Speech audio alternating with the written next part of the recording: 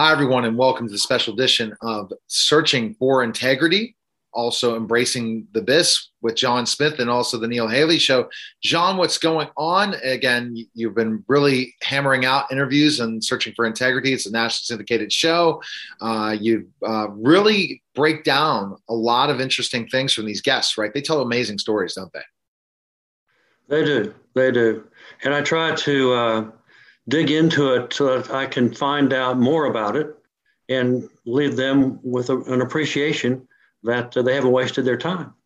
Exactly. And they look at their integrity and throughout that interview through those questions and all that stuff. And that's available everywhere. And also our segment we've been doing is we put it up on YouTube and also Vimeo now too. So we're finding a lot of different platforms to continue to talk about Embracing the Abyss.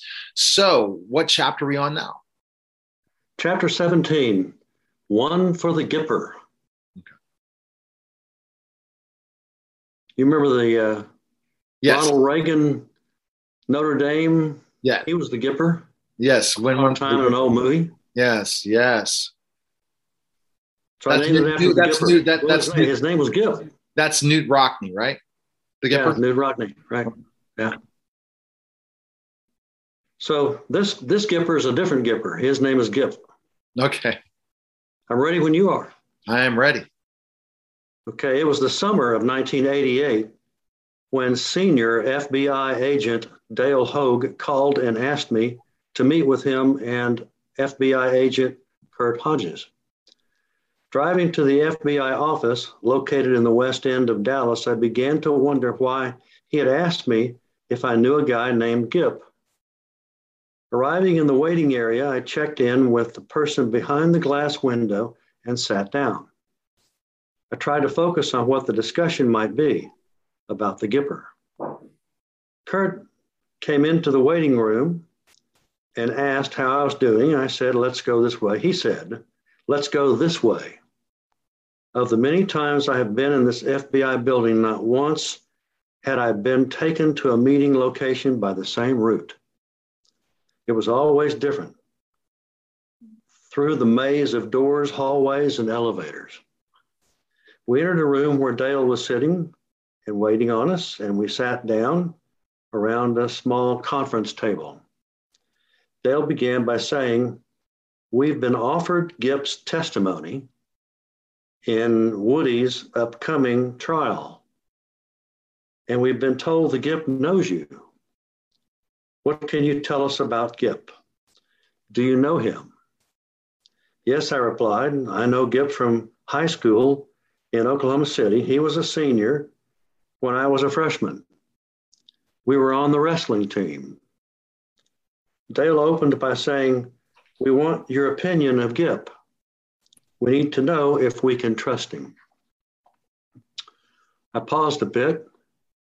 "Is he a good guy or a bad guy, you mean?" I asked, knowing there wouldn't be an answer to my question.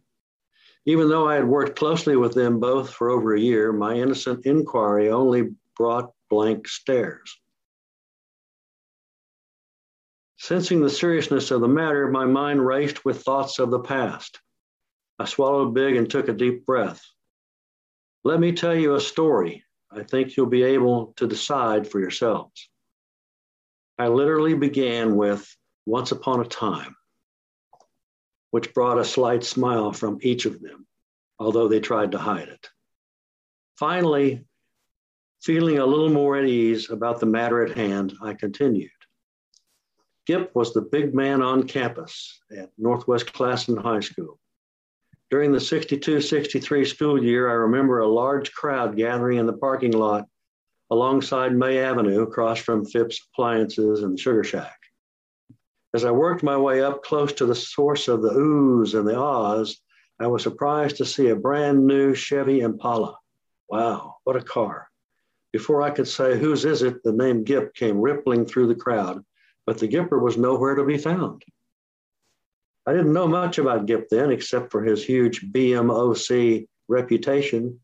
That means the big man on campus. And that he was named an all-state quarterback. As a freshman wrestler, I worked with the others, including most of the upperclassmen. in the wrestling room at the end of a long hall next to the gym. Gip would qualify for the final rounds at the state wrestling championship that year. Watching the icon practice with Coach Marcotte, who was the only person who could handle him, was a treat. As the season progressed, we freshmen began to hear rumors about the hazing which was coming from the older guys. Then we learned that they had already stuck the day before by ambushing and trapping a couple of freshmen, including Ralph, who was a heavyweight, who was a big guy, stripping him, spraying analgesic balm, and applying powder to his crotch. Ralph's privates were stinging for at least a week. He's still pissed. Oh, my goodness. Of course, there was a dire warning. The more I thought about it, the more I was determined not to let it happen to me. The few of us who had not been hazed were constantly on guard and, frankly, quite scared about it all. Soon the day came when, at the end of practice, we were heading down the stairs to the wrestlers' locker room located below the wrestling room. Suddenly, from behind, we heard, "Come on, we've got them now." My fellow freshmen and I immediately realized that we were hopelessly trapped with no other way out. We ran down to the few remaining stairs and sought refuge in the cage, which sat in the middle of the room, closing the gate behind us. The cage was a floor-to-ceiling metal structure made out of chain-link fencing.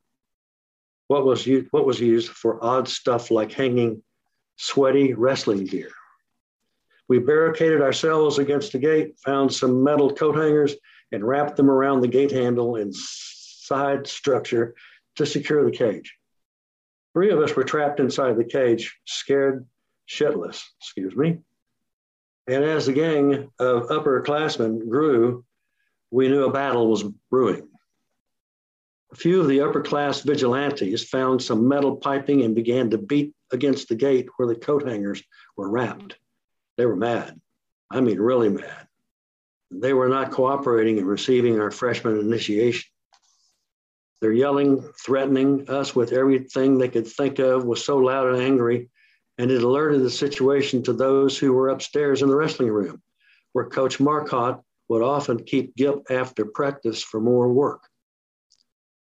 Nor way out of control, the uppers had crazed, wild-eyed looks. When the fanatics were about to explode with anger, becoming physical and dangerous, Gip appeared.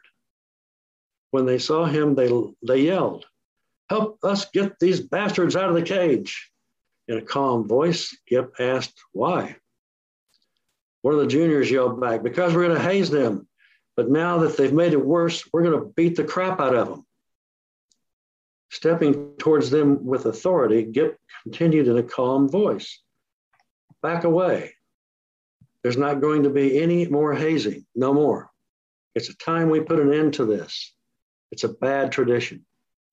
The fanatics wanted to argue with him, but they sounded like limping, wimpy whiners. The respect for him allowed Gip to prevail, and poof, we were saved. We waited a good 20 minutes after all had cleared the room and gone home before we felt safe enough to come out of the cage. My story finished, I looked at Dale and Kurt and said, "So if you're asking me if I would trust Gip, my answer is completely, and I believe you can too." Having a smoking gun now, the government made Gip a key witness. Funny how things that go around come around. Karma, they call it. 25 years after the rescue from the rage at the cage, I was given an opportunity to repay a karmic debt, a favor to help the Gipper as he had helped me.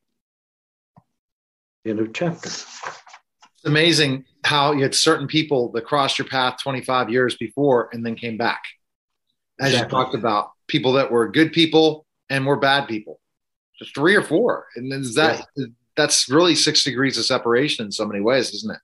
Yeah, it's he was an amazing guy. I went to a golf tournament in Oklahoma City about 6 or 7 years ago, and in the clubhouse after everybody finished their game, there was Gip sitting there, and everybody was sitting around Gip. And it was almost like when they would come up to him, they would kneel, and it was kind of like The Godfather, you know, the way they would come around and and that's what Gip was doing. And these people were lining up to talk to Gip. So when he was done, I got up, walked over there and said, "You remember me?" He said, "Yeah, Johnny." I said, "Well, I helped you out." And he said, "Yeah, I know." He said, "If you ever need anything, you let me know." That's great. Yeah. Oh my gosh. So it's just amazing. And the story and how you can help each other out. And it's good about doing the good thing versus the bad thing. When you do the bad thing, at some point it's going to come back to you. That's right. And you really have to look at what's best for your self-interest, but also best for parties in a way that is bringing peace. This was just one of the ways that I believe the FBI agents accepted me. And eventually they looked upon me as one of them in terms of friendship. You don't work with people every day over a period of 14, 16 years without, you can't avoid that. And they were good friends. How it turned out. All right. Well, perfect. John, again, you can check out his book at embracingtheabyss.com. It's available on Amazon, and listen to Searching for Integrity every week on nationally syndicated radio programs throughout the country. And also you could check it out at soundcloud.com/ the Total Media Network. So you can check it out there. There's many different places. So I appreciate it, John, you coming by, and always enjoy the conversation. Thanks, Neil. All right. Pleasure. All right, guys, take care. That was the special segment. Take care.